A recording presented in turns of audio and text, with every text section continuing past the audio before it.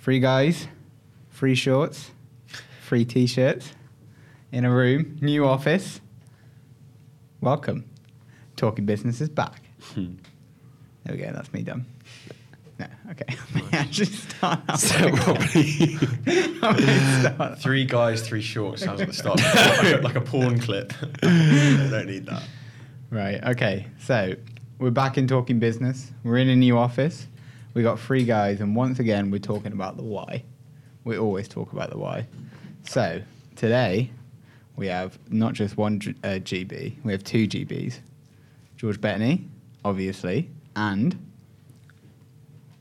George Bell. So I thought you were going to say my name. Yeah, thanks for having me. I've been waiting for my moment to come on this show since you started, since day one. I've been like, George, get me on the show. Yeah, so yeah. You were the very first of the Sanctus podcast, weren't you? Yeah, back in, that was like 2 years ago. Yeah, that was a while back. Yeah. And George, where have we been? I feel like we do this at the start of most episodes. Yeah, we explain the... But like, it has been a wait until kind of the start of this moment. Like, new office, new everything, really. Yeah, we were going to do this episode a few weeks ago, and then the office move got delayed. Yeah. So we kind of said, right, the day we move into the new office, this is day 2 in the new office.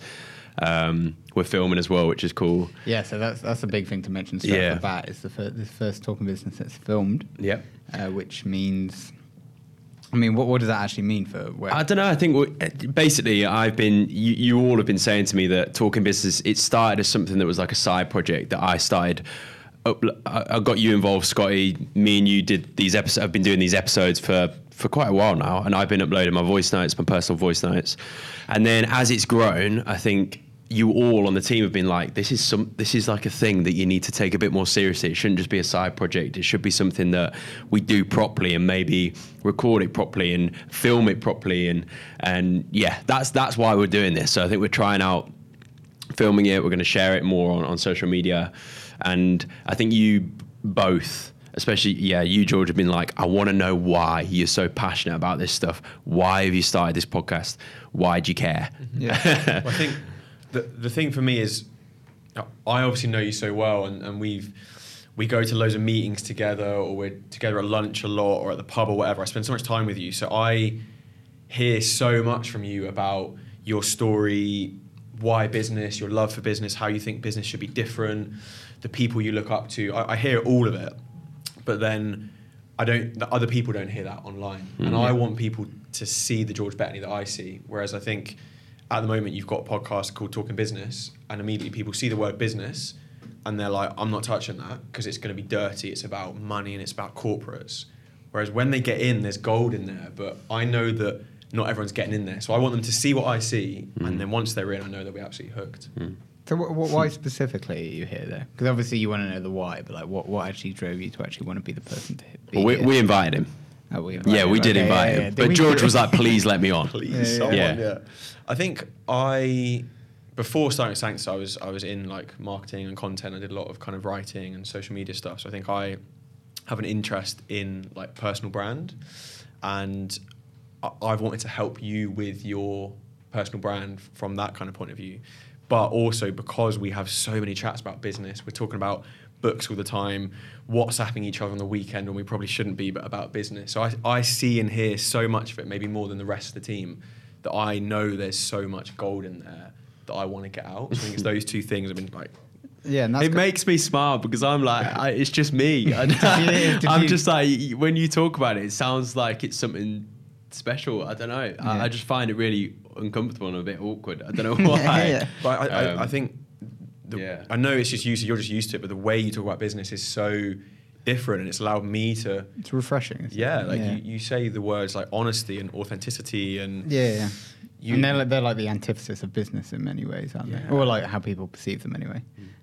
But because you talk about a lot of things, you talk about the why, but it's kind of something we go over a lot. But then one of the reasons I suppose this episode's quite big, especially as not a fresh start, but like kind of a new chapter of the podcast, is that me and you have talked about the why this is happening, why we've done it. In fact, the first episode was talking about the why, and we talk about the why a lot, but it's the first time we've actually talked about the why with somebody that is actually an outside perspective, which is why it's quite well, hopefully we're going to be able to get across the actual why without any bias attached to it. And I feel like in that, if people are watching or are listening, want to listen back to that first episode, I think you asked me a lot of questions of like, why do I want to start a podcast called Talking Business? Yeah. I think I like scratched the surface of it, but I think you've always said to me, George, but why? Like growing up, like what's your story? Like what? Like go further beyond just the podcast. And I feel like that's what you're gonna like interrogate me on now.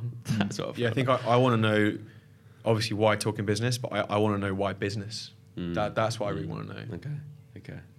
I'm ready. I feel like I'm about to go to an interview. Or something. Jeremy Paxman. Yeah, I feel like because this is a bit of a weird dynamic. But like, where do you want to start, George Bell? I feel like this could be just a massive question to start with, but like literally, why business? Like, where has your love of business come from? Like going right back to an early age. Like, yeah, why? God, we're going straight in. I feel like if I think about my childhood, it was the main thing in my life was football.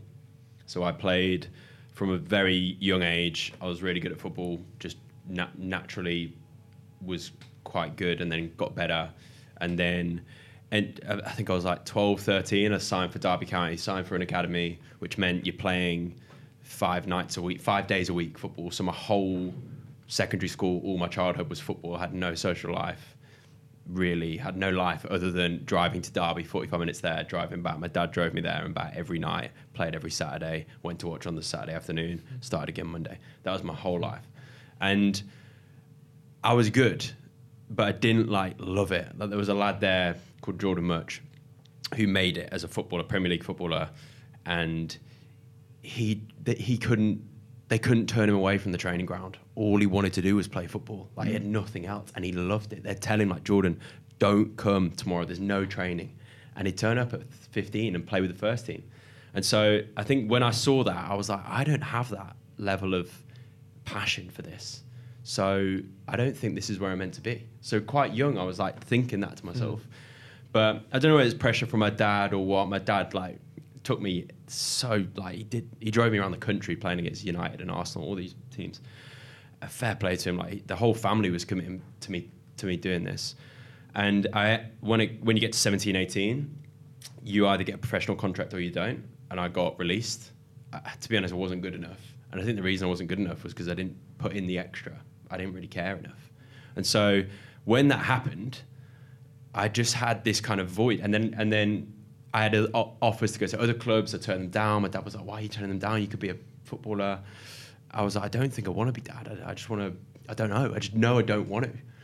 And I think from that point then, I started to think about what things do I actually enjoy. Like, growing up, the things I'd do in my spare time was I'd read, I think, Richard Branson's autobiography. I read it like 3 or 4 times. Alan Sugar, which, to be honest, he's not really a role model anymore, but at the time he was this businessman who was self-made. Dragon's Den, I'd watch it religiously. The Apprentice. In my spare time, other than football, those things kind of came out of me. So I think once I stopped doing it, then like my real me started coming out. And then I went, kind of just before I went to uni, I decided to go to uni. Before I went to uni, I started playing around with kind of different things of like trying to start my own business. And I feel like, I don't really, Was that when you were playing football then? Like, because it seems almost like you knew that that's what you didn't want to do. But like, were you ever just kind of resigned to doing it? That you were like, oh, this is what I'm going to do? To be a footballer? Yeah. I think I saw at such an elite level the difference between being an academy player and being able to say, I'm now 27, I can say, oh, I used to play academy, and people are like, that's cool. The difference between me and a player who's made it is so small that you have to want it so bad that you give everything. And that is the difference between success and not.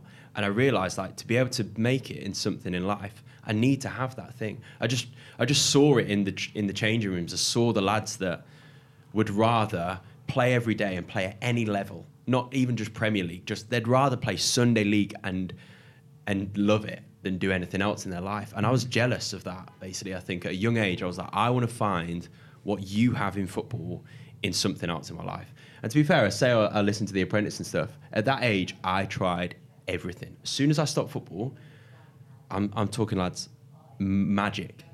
Anything that I found remotely interesting, or that I felt like I might have a shred of passion for, I tried.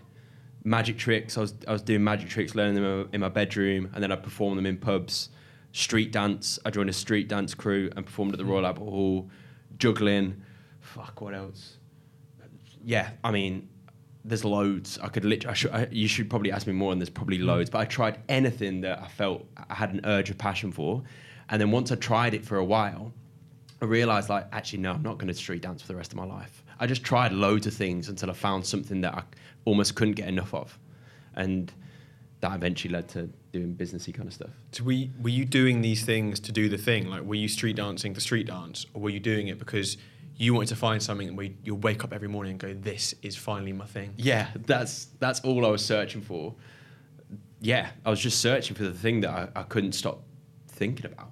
So, and it seemed so ridiculous at the time. Like, when I did the street dance thing, like, I always talk about my dad, but like my mates as well were like, what are you doing? Like, you've just had the opportunity to make it in, like, you'd be loaded. You'd make loads of money and you'd do the dream. You'd play football for your career. And I just didn't want to. And I just thought, I want to try these other things that I've never had the opportunity to just try. YouTube, filmmaking. Honestly, I just tried everything for those years, kind of in between football and then uni and stuff. And how was it as like an 18-year-old saying against, I guess, like your parents telling you should carry on with the football, your mates, football's kind of the done thing to do as a young lad. How was it rejecting that, pushing back on the criticism and taking up like magic as an 18-year-old? I don't know. I didn't really care. I didn't really care. I remember there were so many times when I didn't really tell anyone. Like, I'd go to these pubs and perform magic tricks on my own in a way, or just with my mum, or I'd just do it on my own to just figure it out and play with it and see if I enjoyed it. I wasn't really doing it for anyone else. I think it was the first time where I was exploring things that I wanted to do for myself. So I definitely got stick for it, and it was definitely hard when people found out I was doing these weird things. But I felt like I had nothing to lose. I felt like I suddenly had all this spare time because I'd committed so much of my life to one thing. I was like, well, I'll just commit those hours to something else. What were you driven to find, though? Like, were you driven to find a career? Were you driven to find a purpose? Were you driven to find, like, that, just something which gives you the same passion that you saw in Jordan Much? I think I was looking for what Jordan and other footballers. Were you worried about, like, oh, I'm hitting to an age where I'm going to become an adult or at uni, things like that? Maybe, yeah, maybe, because it wasn't like the predominant thing. It was finding a passion. Yeah, I wanted to find. I did feel a pressure of like, oh, they found it so young. I want to find that.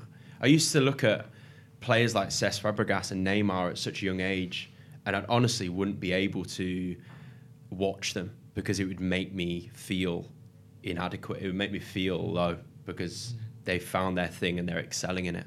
And I really wanted to find that thing as well. It took me a few years to realize that they were maybe like really lucky to find that so young. I think I just presumed that you find it at 7 or 8 years old and then you've got it. So it's not necessarily a career. I just wanted to do things that I enjoyed and loved. Like, I really wanted to find something that I just loved, basically, and would commit that many hours to. So yeah. Yeah, I'm just like amazed hearing it because I don't think like passion was a part of my vocabulary until I was like 22, and you're there at like 16, 17, 18, desperate to find this thing, and I hadn't even grown up until I was like 21, 22. I think I was really lucky because I grew up with this elite level of training and discipline and work ethic and winning mentality and success. It was ingrained in me by the very best. And I played against the very best. So that was in me from a really young age without really knowing that that's what was happening. So then when I got released, I remember feeling relieved. I was like, oh, finally that's out of my way. But then I kind of wanted to fill it with something else. So I guess in many ways it's like a weird dynamic because like you, in like that way of life, you do kind of have to think about all of these questions of like, what do I actually want to do in life really early? Because what you were 12, 13, and that is basically saying, oh, that you commit your life to this right now. And obviously that seems like an attractive thing at the time, but it makes you think then, because you don't really think about that, do you? Like, you think about, I like doing Honestly, this maybe. it turns so quickly, because at 12, 13, you join the academy and you play in, and it's all fun. Honestly, the coaches are really light-hearted. It's all a bit of fun. Then you get to like 15, 16, and it turns. They're like asking you questions like, "Do you want to make it?" Yeah. I'm like, "I don't know. I'm 15. Like, do you want to?" I remember we had one game against Manchester City. We lost 8-0, and they sat us on the pitch after the game and gave us this rollicking of like, "Do you realise that this is a career? That this is your life? That people play football to pay for their families?" And I was like, I just didn't get it. I was 15. I was like, mate, I just quite like playing football. I don't really think about that just yet. But there were others that were, and that was the difference. So you like forced to mature like before. Maybe, yeah, and maybe. Did that time in the academy, which how long were you there for? How many years? Probably 5 or 6. Did that have a kind of a long-term impact on you in the way you then approach business, and like what you were just talking about, how it was kind of it was strict and it was rigid, and the coaches were almost like businessmen. Did that have a long-lasting impact? I think maybe now I'm saying it out loud now. Yeah, it probably does, because like, yeah, it was great. It was such a good feeling to be part of a team that gets on, that is together and wins. It was the worst feeling in the world losing. It's the worst feeling in the world, giving up hours and hours and hours to then not succeed. And so I think that now you've said it, now I think about us and the company. Yeah. So much of it is in there. Yeah. I learnt so much of it on the football pitch and in the dressing room, and it's within me. I think that's why I asked, because the way you just talked about the academy is the way I hear you talk about business, like, and the way you talk about football. Actually, like, I think you talk about some coaches almost as businessmen. Yeah, I see Jurgen Klopp as he's like my idol. Yeah, he's like my idol. Yeah, yeah. My idols used to be like musicians. It's weird. Like the people I looked up to, it was Alan Sugar and Richard Branson, because they were the only ones that resonated. Then as I got a little bit older, like 17, 18, it was Ed Sheeran. It was anyone that was my age who was doing something that they clearly loved and were doing well. So like Ed Sheeran, honestly, like I obsessed. I watched every single video, every single article about his life, because it was inspiring to see somebody living out their dream and doing well. So, and then I think as I've grown, Jurgen Klopp's now my guy, because Ed Sheeran doesn't do it for me anymore, because he's kind of done it, and I don't know, I'm in a different place in my life. So, what was the difference then between like Ed Sheeran and Cesc Fabregas? Because like if you didn't want to watch Cesc Fabregas because of how good he was. I think it's because I tried football. I'd given it my life, and it didn't really do it for me. So I think I didn't really look to improve. I didn't really look to those. I didn't want to look to those role models anymore. They still were role models. I just I looked elsewhere. I was like, where else can I find inspiration? I think I'd grown up looking at those kind of people, and then wanted more. So it was much more like a quest for inspiration than it was to just a passion. Yeah. Fair enough. And then you've kind of been through. You've done football. You've been through this like limbo phase where you're trying all kinds of things. When did business come in? Like what? Because if that was a passion you're effectively pursuing outside, what was the point you were like, actually, I'm going to try this like vague idea of business? I don't know if either of you, I'm sure you have, but when I read Richard Branson's book, the way I felt was crazy at a young age. I felt so inspired. It was scary. I couldn't believe that one person could create so much and do so much in the world. It blew my mind. I was like, how does he do that? That's sick. I want to try it. I want to do that. Like, his life seemed so full, and it looked like he'd just done so much. I was like, I want to just do that. And I hadn't felt that in any of the things I've tried. Like, all the other things like Magic Street Dance, it wasn't enough. It didn't fill me with this fire. So when I read these books, it filled me with, I don't know if anyone else feels, I'm sure everyone's got this in them, But I was like, whatever that is, I just want to feel that again. Honestly, just reading a book gave me the fire. And so I just wanted to try and start my own thing. And when I read these stories, Richard Branson started off with like nothing. It was like a really shitty kind of, he was selling CDs or something like that. And I was like, I can surely start something like that. And my first proper job, because I chose not to go to uni when I was meant to, I kind of delayed it on the day I was meant to go, because I really didn't feel like I wanted to go. And then I was like, shit, what do I do with my time now? And I got a job in a jewelry watch repair shop, and I learned how to fix watches. And I literally ran the desk. So all the customer service went through me, and I learned how to like do that, and I learned how to fix watches. And every Saturday morning, the queue would be massive. And I figured out a battery cost 2p, and we were charging £5, and it was well easy to fix. And the guy that I worked for, I didn't really like. I thought it could be done well better. So I was like, I'm just going to do this myself and make the money myself and build it better. I don't know why. So I started building out the brand. It was called Watch It. I bought some equipment. I started fixing people's watches. Then when I went to uni, I set it up as the student watch repair brand at uni called Watch It. And that was like my first, I wouldn't even call it a business, but it was my first venture. Yeah. Was it the right demographic?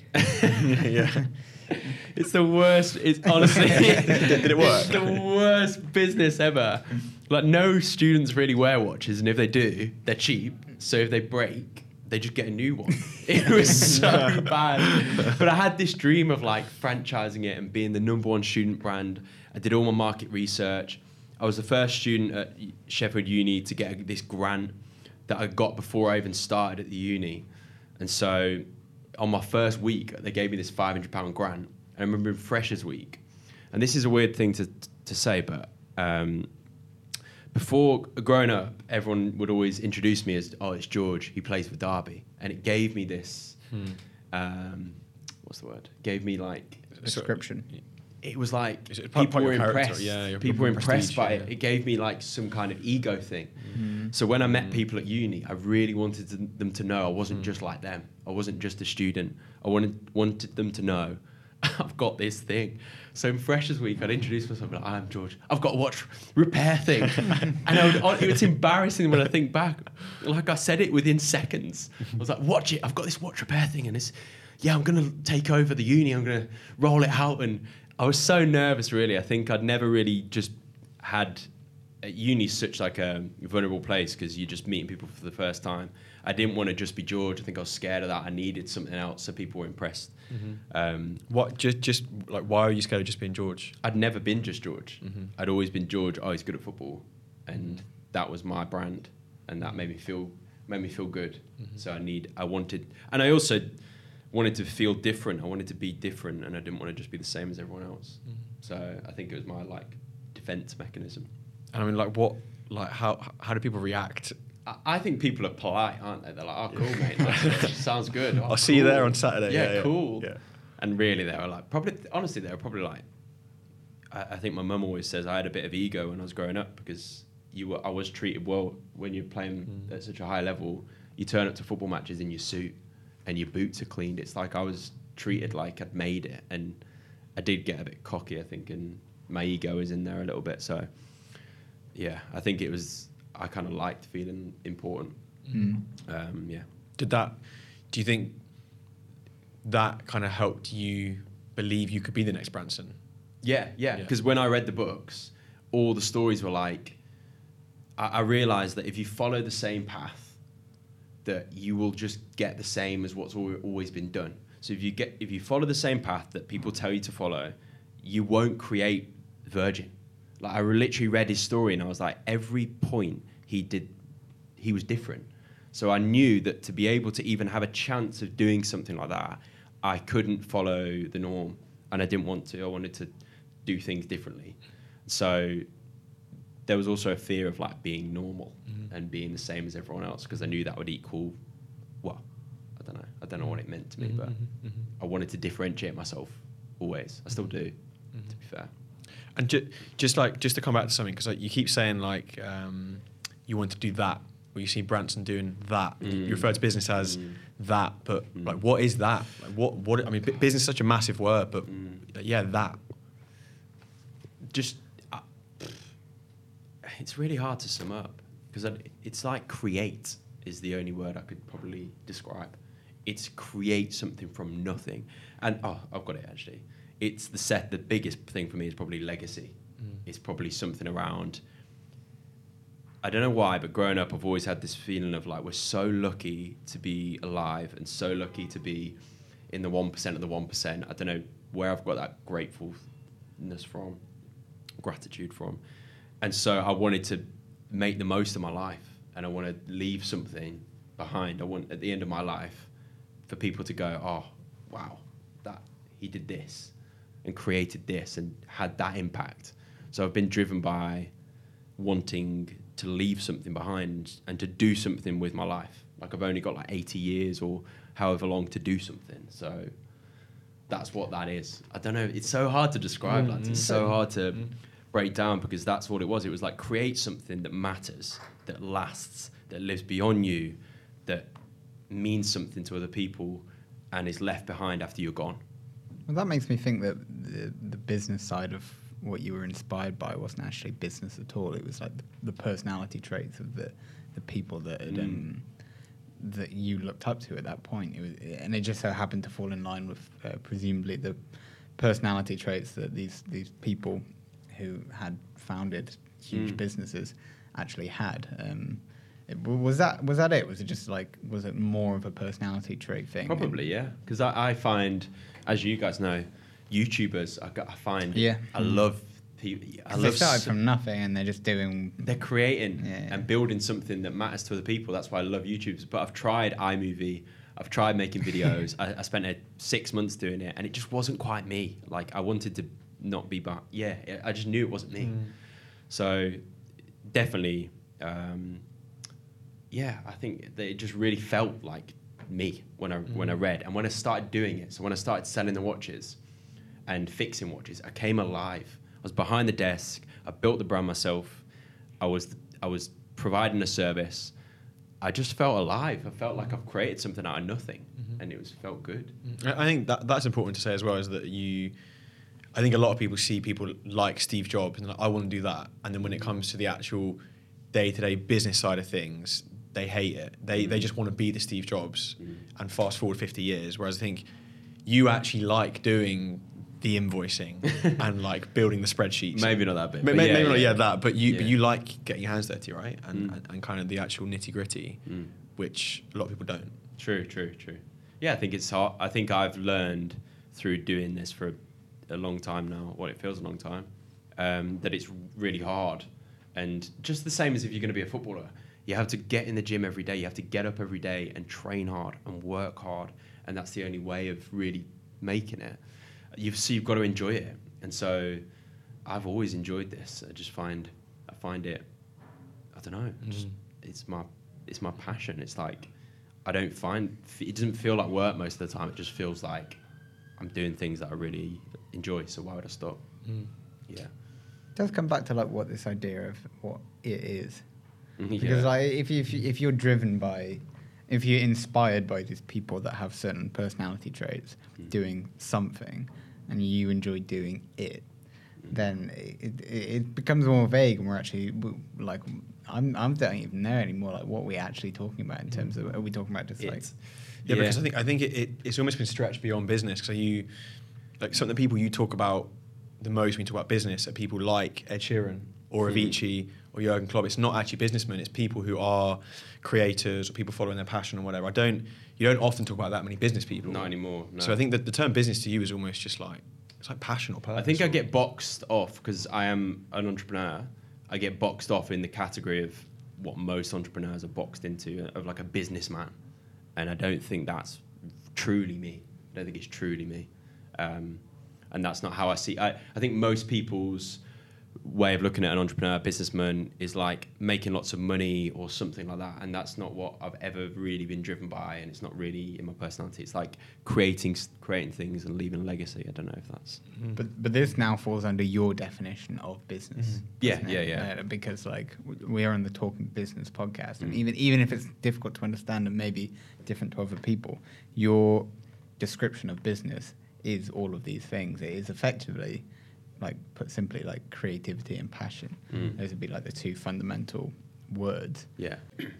Well, yeah, okay, so not to skip ahead too much, but effectively, like, your definition of business is different to other people's definition of business, but you stick by that definition of business because other people may see it as... I mean, I don't really know what the definition is. For me, it's just transactional or corporations, that kind of thing.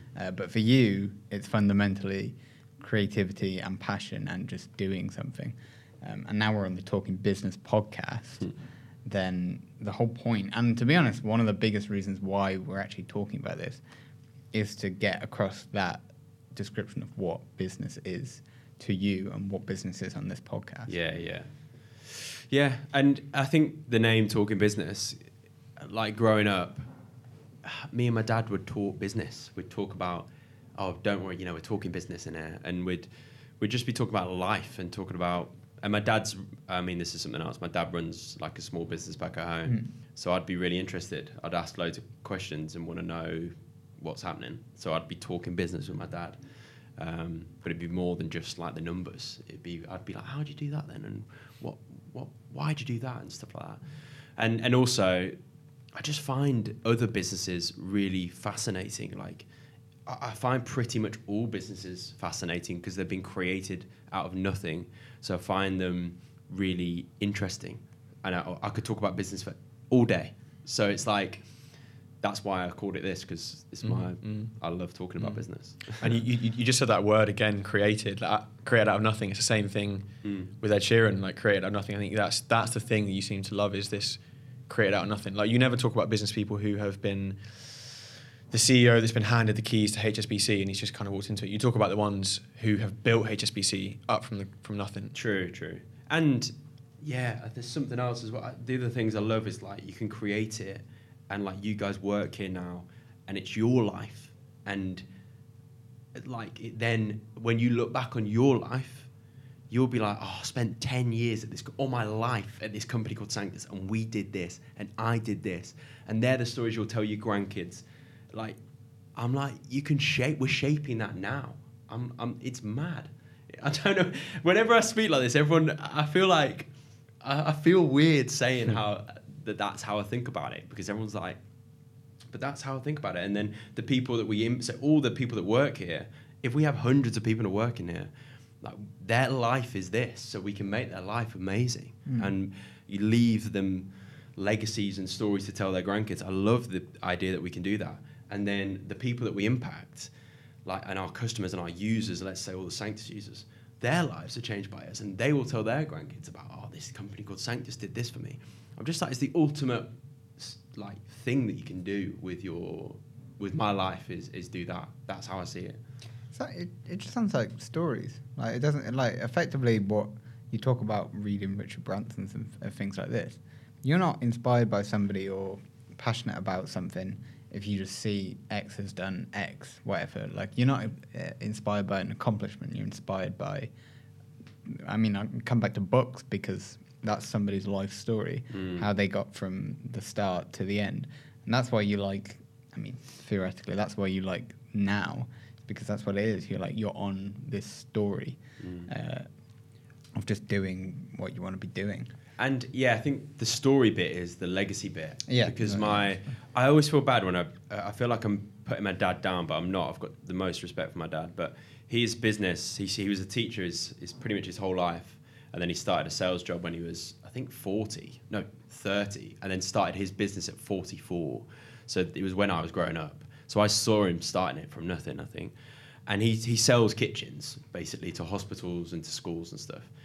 And growing up, everyone would say, my gran would say, you're going to take over your dad's business one day. And I'd be like, don't think so. Because I was like, kitchens. I'm like, I could find a way to find a passion about kitchens, but I was like, I don't feel like they really change the world or really make people's lives better. And there are other businesses that I've been asked to get involved with, and I've looked at what they actually do, and I'm like, I can't get excited about that. Like, that's not really changing people's lives or having an impact on their life. We'll probably make some money from it. I will make some money from it, but we're not. I could do so many other things with my life other than sell kitchens. Dad, if you listen, I don't put it down. For me, I want to spend my time doing something that matters, something that really matters to people. Mm-hmm. And that's honestly how I've always felt since really young. So it's weird how Sanctus then evolved because, it's just always been in me, I suppose. Yeah, I think that's important because you don't just love any and all business just for the sake of business. Like you wouldn't work at any business. So what is it? Yeah, like when you say you want to do something that matters, like what is that? What does that look like? I just think there's so many ways you can make people's lives better. So many ways to make people's lives better, and that's it. Honestly, that's it. The last company I was involved with was kind of like a healthcare company called Right Clinic that I just worked. I just supported the CEO for like a few months. He's helping people, get better treatment and stuff. And it just felt so. I was speaking to the people on the phone, and the platform was helping people find the right clinic and stuff. So I think it's that. I'm kind of jumping back towards the story a little more because we got up to watch it was pretty much where we got up to.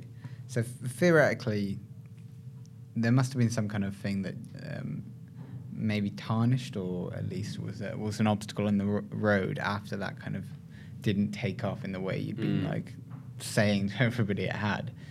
Did that kind of tie into when you met James at uni? He was one of the only people that like took me seriously with it. Oh, really? Yeah. So I had like all these banners and stuff, and I'd got in trouble with the uni because I sold. Where it did go well was to promote Watch It in my head with Varsity at uni, where Sheffield Uni played Sheffield Hallam at all the sports. I decided to buy 1,000 wristbands from China for, I think they were 10p each, and got the Watch It brand on them and branded it with Varsity, and then I sold them around the campus for £1. So I was like, I can make 700 quid from these, and then it'll promote the Watch It brand, and the franchise will grow. And I tried to put them in like the uni bar and the uni shop, and I got them in there, and then the next day I got a call from like the MD of the uni or the CEO. It was like, hi, are you George Bentley? I was like, yeah. He's like, are you selling the wristbands? I was like, yeah. He's like, thing is, you can't sell them without asking me, really, because we are a business. So do you mind coming in and having a chat with me tomorrow? And I did a deal with him where we put 20p of the wristbands to the sports society, and I pretty much sold all the wristbands. I made like nearly £1,000, and so that bit did do well. And then it kind of evolved. I got all my mates to help with that. So I had my mates with buckets, with the wristbands in the buckets, selling the wristbands around campus. And so the watches didn't work too well. The wristbands got loads of people involved. And then I think at that point, I kind of met James, who was the only one who was like, mate, this is pretty cool. Like, where did you get those wristbands from? And how much and why? And why are you doing this? Everyone else just thought it was a bit weird, to be honest. Because there was loads of times where I did the watch shop at the uni, trundled down to the union with my gear, and no one would turn up because no one needed a watch fixed, which was really, it's disheartening when you've put so much time into the brand and stuff and then no one cares, really. But yeah. And what's interesting is, because you had this business and card business after, which I guess we'll come on to, but when we're running Watch It, like, then surely you weren't like, I'm going to change the world, or were you thinking that? Were you thinking this having the impact? I knew I had to start where I was. I think I realised I realised I just had to work with what I'm good at and what I know and what I've got like in front of me. And so I didn't try and think too far ahead at that time. I just I think the feelings of wanting to do something that matters, I think, was in there. But at the time I was like, I've got to do something, and I don't know what it is yet. This feels like quite good. I'm just going to do it and see what happens. I didn't really think this is going to be my life's work. I just thought that might get me a bit closer. The magic wasn't getting me closer. This watch thing might. Okay, I'll do that. Oh, it's getting me a bit closer. I'm quite enjoying this. I'll keep doing it. So I didn't really try and think about it too much. I just trusted my gut and followed that, and just followed my heart with it a little bit, and just did that. Yeah. And then from me and James, you two kind of teamed up right on, what was it, Night Finder? Yeah. That was your next thing. Yeah, that was. I mean, that never really came into fruition, but it was we then started thinking about what could we do together, because Watch It was my thing and it wasn't really working. And it was like, we'd been watching The Apprentice. They did this, they do the thing where one of the episodes or challenges is to make an app. So we were like, we'll just make an app. And we were trying to come up with ideas of like, what is the app that we need? And as a student, there's not many really. It's like, where'd you find booze? Dating, and where'd you find a good night out? And that's where Night Finder, a nightclub ticketing app, which every student has probably bloody thought about. And that's but just having a project for us to work on is where we started thinking. And then that didn't really work. And then that's when Match Chat, the first app, kind of came about. And I was just loving doing it with someone. It's the first person I'd met that wanted to like sit up until like early hours of the morning thinking about ideas and getting excited. He's the only person not on my level, but who wanted to. So it was really fun. I didn't really care what we worked on. I just wanted to work on something that I found fun with JMO. So it did change. And then obviously Match Chat is that's kind of a big step chapter. in your massive chapter. I think there's so much you learn from that period of how not to do business that you've carried on with you from there. And I guess, like, do you want to talk us through briefly like, what happened at Match Chat? I mean, we'll probably do this in another episode. But this is a whole episode on itself, for sure. But I think when I actually say it out loud, the story of how it went from football to watches to uni to wristbands to nightclubs to Match Chat, it makes sense that Match Chat wasn't the thing, because it wasn't thought through. I wasn't trying to start something that would be my life's work. It was just an iteration of the last thing, kind of.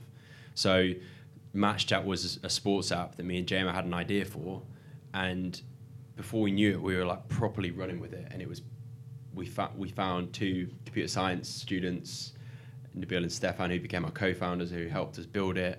So we suddenly had a real app. Then we had a few people using it, and then we started meeting the right kind of people.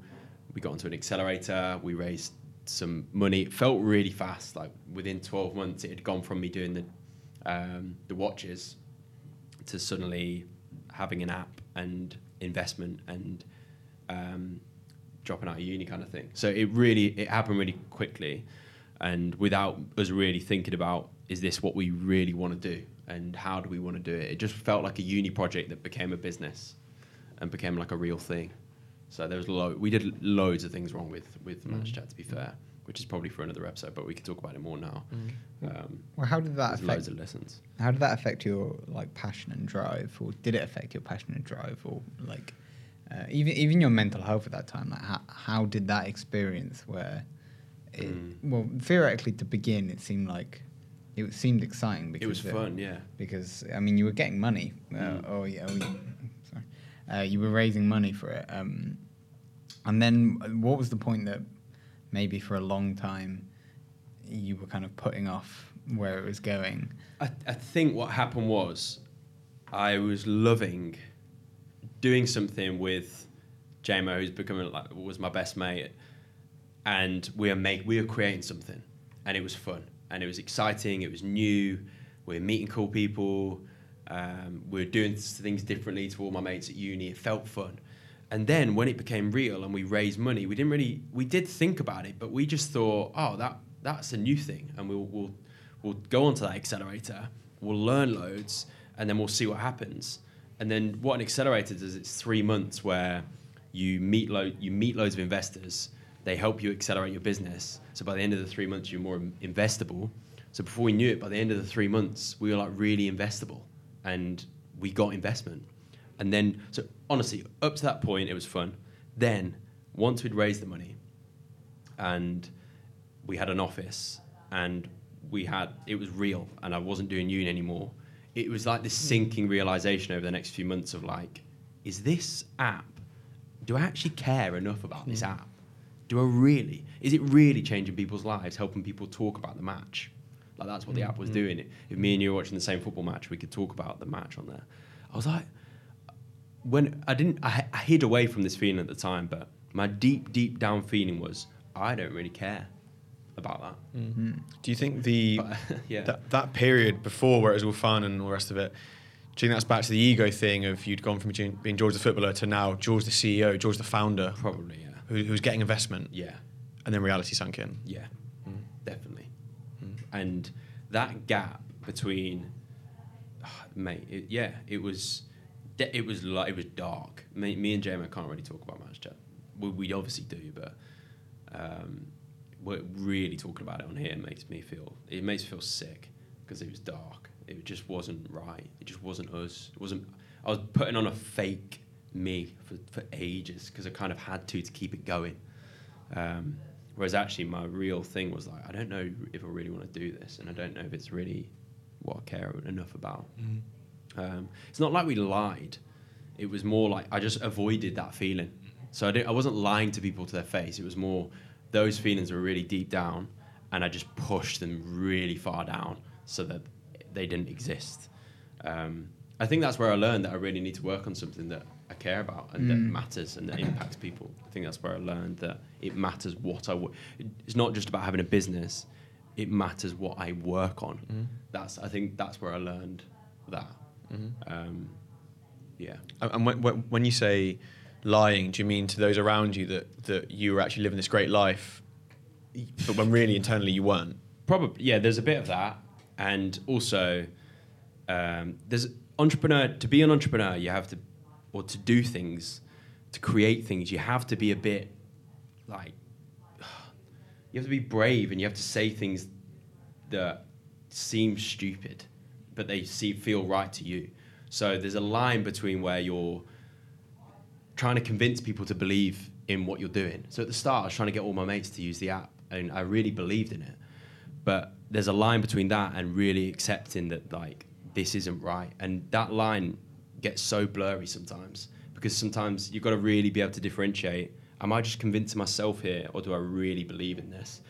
And so what I'm saying is, sometimes it feels like I lied to maybe like investors or people around me, but I don't think I was. I think I was trying to convince myself, trying to like really be like, come on, George, you've got a business, you've got everything you ever wanted. Come on, like, snap out of it, like, enjoy it, like, believe in it. I was lying to myself more than anyone, really. Yeah, it's a hard time. And then what was like the demise of that then? The limbo period between that and Sanctus. I just couldn't do it anymore. I'm trying to be more specific with how Match Chat was. Yeah, because I think hearing you just, when you said it was dark, that's the bit I want to know more about, and then why that led to you leaving Away, as much as you want to go into it. But I just wasn't myself. I was trying to be like this business guy, because I thought that would get. It's so fucking hard to explain.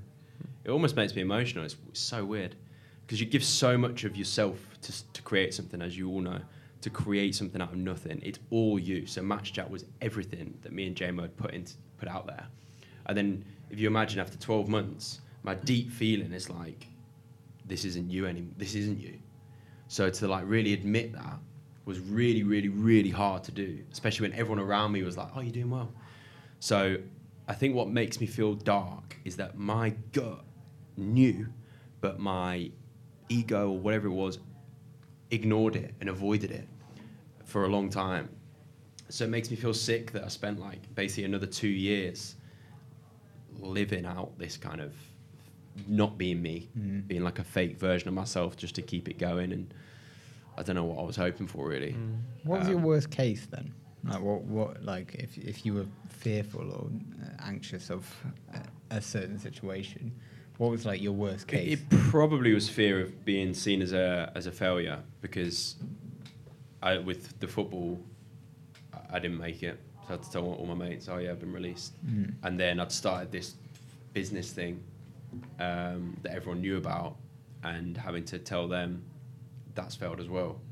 I think I just couldn't face that really. And I'd convinced so many people, like my parents, to allow me to drop out of uni, friends to believe in me, girlfriends that like left me, all these people that I kind of ignored on the way, and then I had to kind of say, you were right.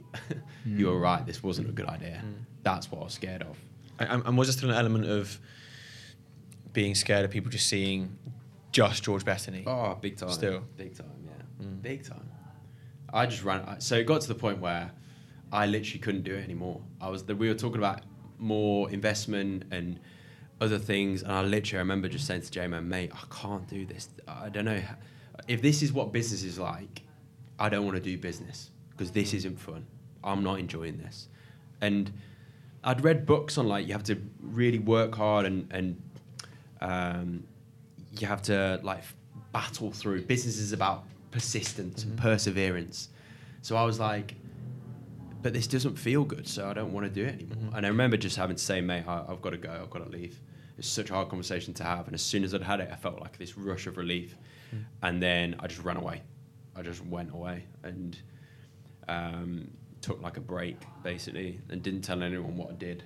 Like if people asked me like, oh, what do you do? I'll be like, oh, I worked in a marketing job, pretended it didn't happen.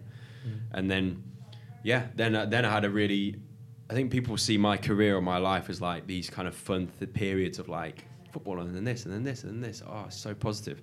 Honestly, then the gap between Match Chat and Sanctus was still dark because I was so low. It was really fucking hard. And where did, during that period, what was your perception of business, or how did you feel about business? You've read Branson. I just wanted to surf, mate. I just wanted to. Then I was like, I don't want to do business anymore. God, I've never talked about this stuff, guys. It's good. Yeah. It's good content. Yeah. I don't want to do business anymore. If that's what business is, not for me. And I just want to surf. Then I just did nothing. Tried to just do nothing. And then I had this urge to just surf. I was like, I just want a really simple passion that is not like as intense. I just want something that's really simple that I can really work on. And for some reason, I don't know why, surfing just came out. So then I just dedicated my life to surfing, and I lived on this surf. I worked at a surf school selling surf lessons. So I was doing like the hustle of like, hey guys, when they were coming down to the beach, I was like, do you want a surf lesson? How's it going? And every day I just surfed and got good at surfing. But did you'd obviously gone through all these passions: football, magic, street dancing, business. You'd found it finally, your passion. After Match Chat, were you then like, oh shit, this isn't my passion anymore? Yeah. So you're like a crisis of passion almost. Big time. Wow. Crisis of identity and passion, and what do I do now with my life? So I was like, business isn't me, honestly. So I just wanted to just do nothing. I wanted to find something else again. And then that's when surfing, and I love surfing. It was quality. I don't know why. I just really enjoyed the challenge and something about nature and stuff like that. I just loved it. But then, again, after doing it for 3 months, I started to look at the lads, and I was like, you love this more than me. I was like, I like it, but I don't, you fucking love it. Like, I would stay in the water for like 2 hours, and they'd stay in for 8. It was crazy. So, and at the same time, something in me started coming back out, where at the surf school, I was like, they could make more money if why didn't they just change that, and that would be well better? Or why do they care so much about that? They could just do that, and it'd be well better for people. My brain just started coming back. It's probably after 6 months properly. And then my kind of, I don't know, my entrepreneurial side decided to come back again. It's funny because after like a long time. I always see that in you. Whenever we like go and get a coffee, we'll go in a coffee shop, and I'll just be there like ordering coffee, but you'll be like, if that table was moved over there, they could probably bring in this many more customers. The way your brain's always done that. So I guess that just kind of kicked back into life, did it? Once you're out there, and and the guy who ran the surf school was a bit of a dick, and he was just doing it to make money, and I really didn't like him, and I wanted to just own the surf school. I was like, I can't work for people. I was like, I don't want to work for this guy. I want to own it so I can make it good and enjoy it. And people didn't like working for him and stuff, and they were charging it was just wrong. I wanted to run it myself. And then by make it good, Like, Yeah. what does that mean? Does that mean make more money? It's better for the surfers. It's because that's such a loose term. As well, When I'm honest, it was the people that worked for him didn't like him. I wanted to change that because their lives were pretty miserable. He was cutting corners, so like to make a little bit of extra money, he was just cheapening things. And to be fair, there were other opportunities to like make money or do more that I was like, you could just do that and it would make more money or so I was just like the opportunity of being able to grow it excited me as well. What was because it obviously would have been quite a dark place going into it, but when you got those feelings back of entrepreneurship and like you were like, was that like really like was that a really good feeling? Because like surely if you would have doubted so much whether business isn't actually for me and all this time's gone into it, I imagine it would have felt a bit similar to like the thing Football. at Derby. So then getting the feelings back, was that like the first time you'd actually have like recurring feeling of being like, oh shit, maybe I am like this is actually the thing. Mate, that's exactly what it did. My confidence in myself started to come back because I was like, hold on, this is just me. It's so deep. I can't hold it in. And I was like relieved. I was like, it is in there. It's there. Like, and so whether you're good at it or not. I just can't help it. It's like in there. So it was like a relief, and I was it made me feel happy that it was in there, and I kind of so true. But then were you like, what's next? Because you tried this business that didn't work and it was dark, left you in a bad place. And then these feelings started to come back, and then where was your head at then? This is what's mad. This is where it's weird. Is seriously within weeks of that happening, my mate gives me a call from London and he's like, mate, I've just raised some investment with Right Clinic with this business. I need some help, and I'll fly literally on the phone. I'm in this little phone box in New Zealand where they've only got one phone box, and he's like, I'll pay for your flight back. Come and work for me. And I on the spot was like, done. Honestly, it was literally like done. I just felt like, I just was like, yes. I didn't really think about it. And then literally 3 days later, I was in an office in London, working on Right Clinic, this platform to help people find the right clinic. And to be honest, that business wasn't great, but it got me back into the world. I was there with like surfer blonde hair, flip-flops and shorts in this really corporate office. But I didn't care. I was like, this is sick. I'm actually back in a weird way. It was weird how that happened, to be fair. And then I kind of had to, something changed in me where it did feel different when I came back. I felt like I'm actually really good at it. It's in me. I am good at this. Like some sort of inner confidence and belief was there. And it was just fun to be back in like an office and like a work environment and being involved in a company again, I think. Yeah. And then how did that... What happened next? Yeah. Then, it's weird that then the founder of that company had been running it for a while, and I started pretty much running the business, but he had burned out. And he was at the point where he was like, I was like running it. And I was just like, basically, because of the last one was so wrong, I really wanted to make sure that whatever I got into next was right. And no, it wasn't like whatever we're getting to next. If I'm going to commit to something, I need the foundations to be really, really right, or else I can't really commit. So when he was like, I'll fly you over for a few months and help me out, it sounded really fun. Then he wanted me to properly run it and do it. And that's when I was like, I literally was just like, no, this doesn't feel right. And then I went back home at 25 or something like that. After all that, I went back home to move in with my mum and dad with no plans. He offered me like equity and good money and stuff, and I was just like, nah, I'm going home. Just turned up at my house with, I just had no plan. And then, like, you're literally asking my life story here. And then it got really dark, because then I didn't know what to do. I was back in Lichfield where I'd grown up, and I didn't really have anything to my name. Like, mates around me had like cars and jobs and girlfriends. I had nothing. It was dark, man. I feel like this whole thing's been dark. I You know. just ask me all these stories. Well, no, we're about to go into the fun, positive stuff. Saying something, right? You've always said you don't really have a mental health story.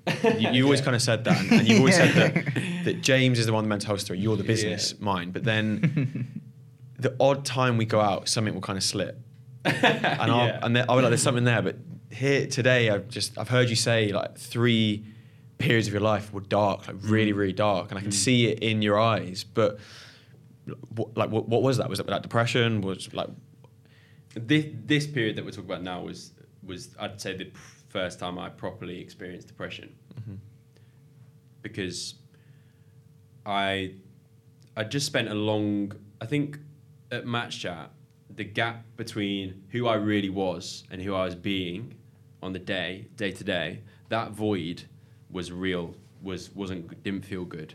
And I'd say that it was touching on feeling depressed at Match Chat, and I was in a low point there, where when I was on my own at home, I had no vision or idea of what was next and where I was going to go and who I really was.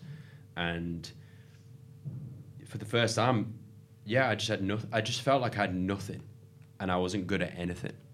And I couldn't. The reason I know it was depression, I couldn't shake it. I'm normally so optimistic and positive. I can normally be like, yeah, but come on, mate, like, the life's great. And I'd find a way of seeing a perspective on something to make me excited about something and driven again.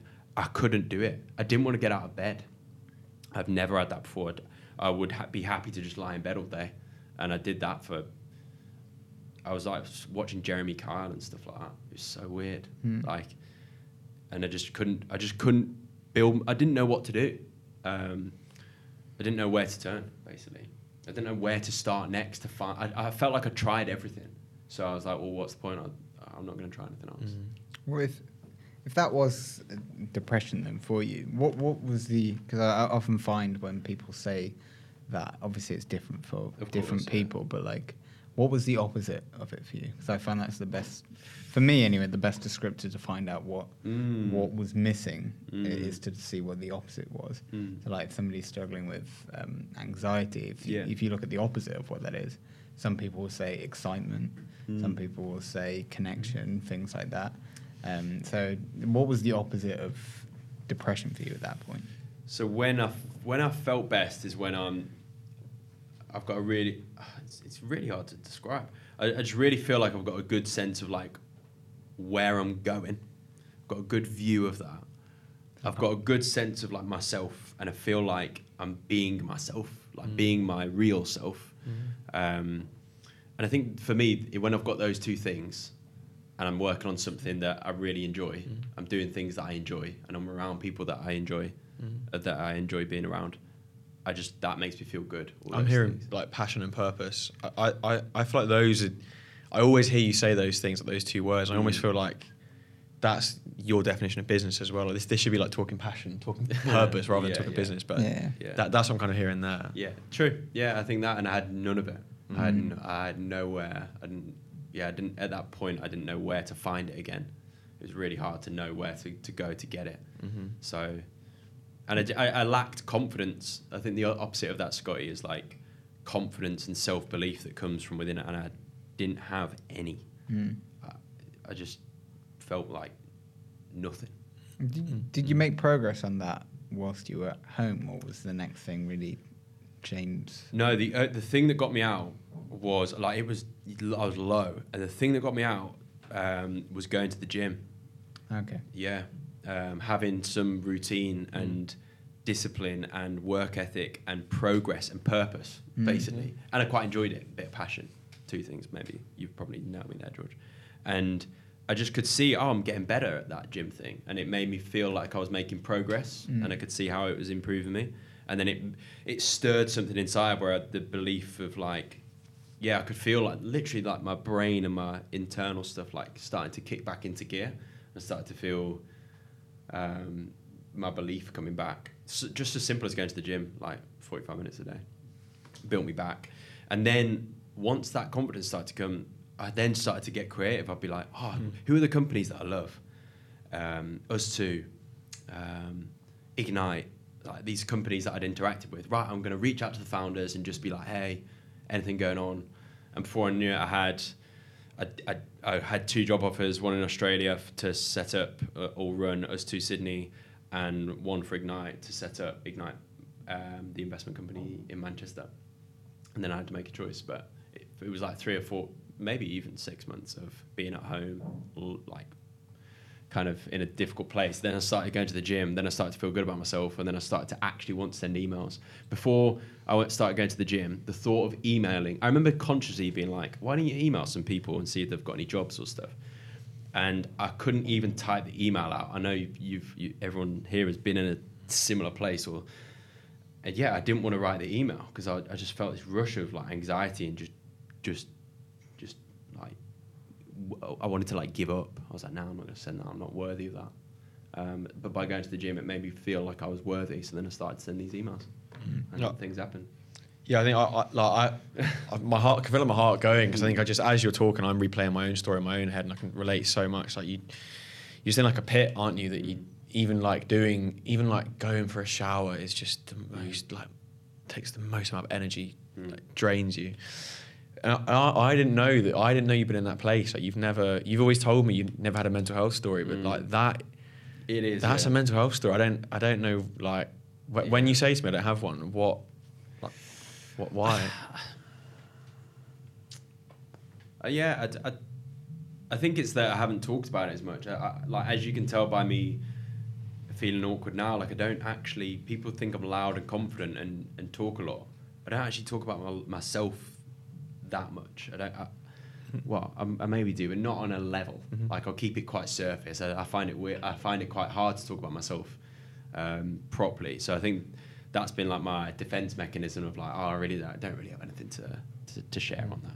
Just to kind of that's fair, but I think that's the bit I've always wanted to get into because like Branson, for example, so much of how you've built businesses and how you've now built Sanctus is through yours and James's personality. Like so much of it is kind of tied in with the business. So by talking about you, we talk about Sanctus or part of Sanctus. So that's why I don't want you to shy away from that. True. Yeah, it's just new for me. Yeah. It's just really new, and I don't want to pretend it's easy for me. I want to be real about it and be like, those times are so hard that I don't even feel like I wanted to. I know I'm doing it on a podcast now, but I don't really want to talk about it too much because it was that dark. I barely want to go back. Sure.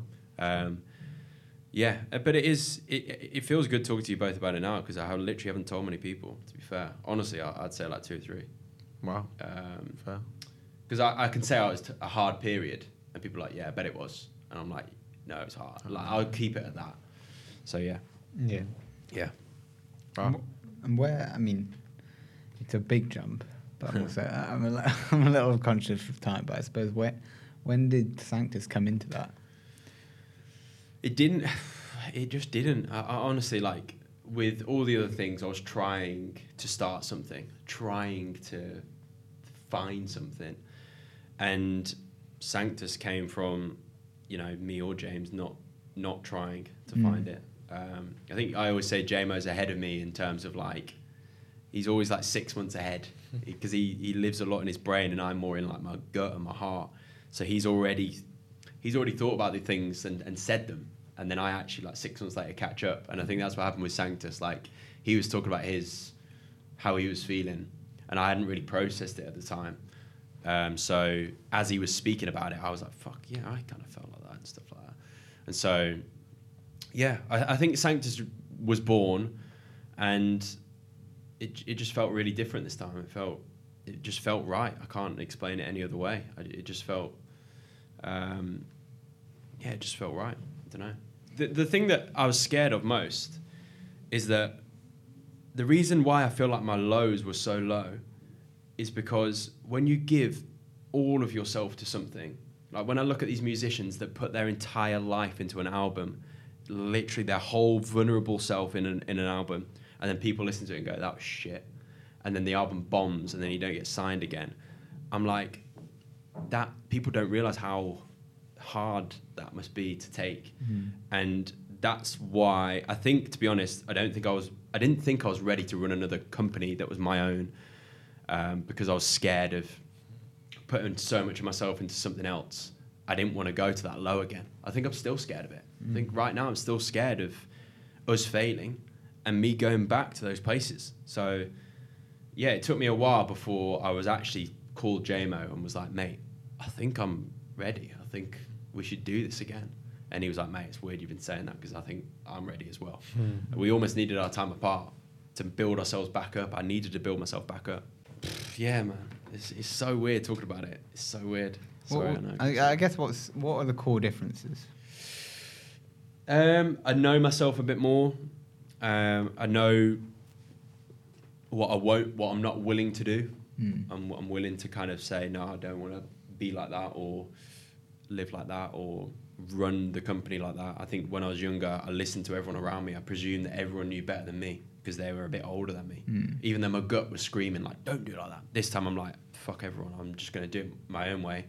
And if we fail, then I'm happy because I've done it my own way. So that self-awareness is the biggest difference, I think, from... I don't know whether you just... I think I get it from age, but also just from experience. And what is that own way, your own way, that you want people to see out there? I think the reason I started talking business is because I want to talk about this. Maybe not always my story, but I see businesses and running companies and what I've been doing and just work as you spend all your time, all your life doing it. And so I want people to know that it is possible to be yourself in I want to inspire people and I want to help people be themselves at work because I think I wasn't for a long time and it was shit. And I hear so many others who go to work and don't enjoy it and can't be themselves. And I'm like, guys, we're spending all of our time at work. Try and find something that you enjoy and be yourself when you're there. Like if you can't do that, then why are you doing it? And I think I want to, I've experienced that on both sides. And I think I really want to encourage people to do that. And I think I want to also, there's something about when we ran Match Chat where I kept all my thoughts and feelings to myself and didn't share it. And that wasn't good for me. And I feel like this is an outlet for me to be able to express how I'm feeling and thinking so that it's out there, so that it doesn't just sit with me. Yeah. I think, because I mean, we the whole purpose of this was to talk about the why behind Talking Business. And even though we're just getting on to the Sanctus story, then I think that story is going to be integrated in pretty much every other episode. You know, we may actually do an episode just talking about what happened since the start of Sanctus.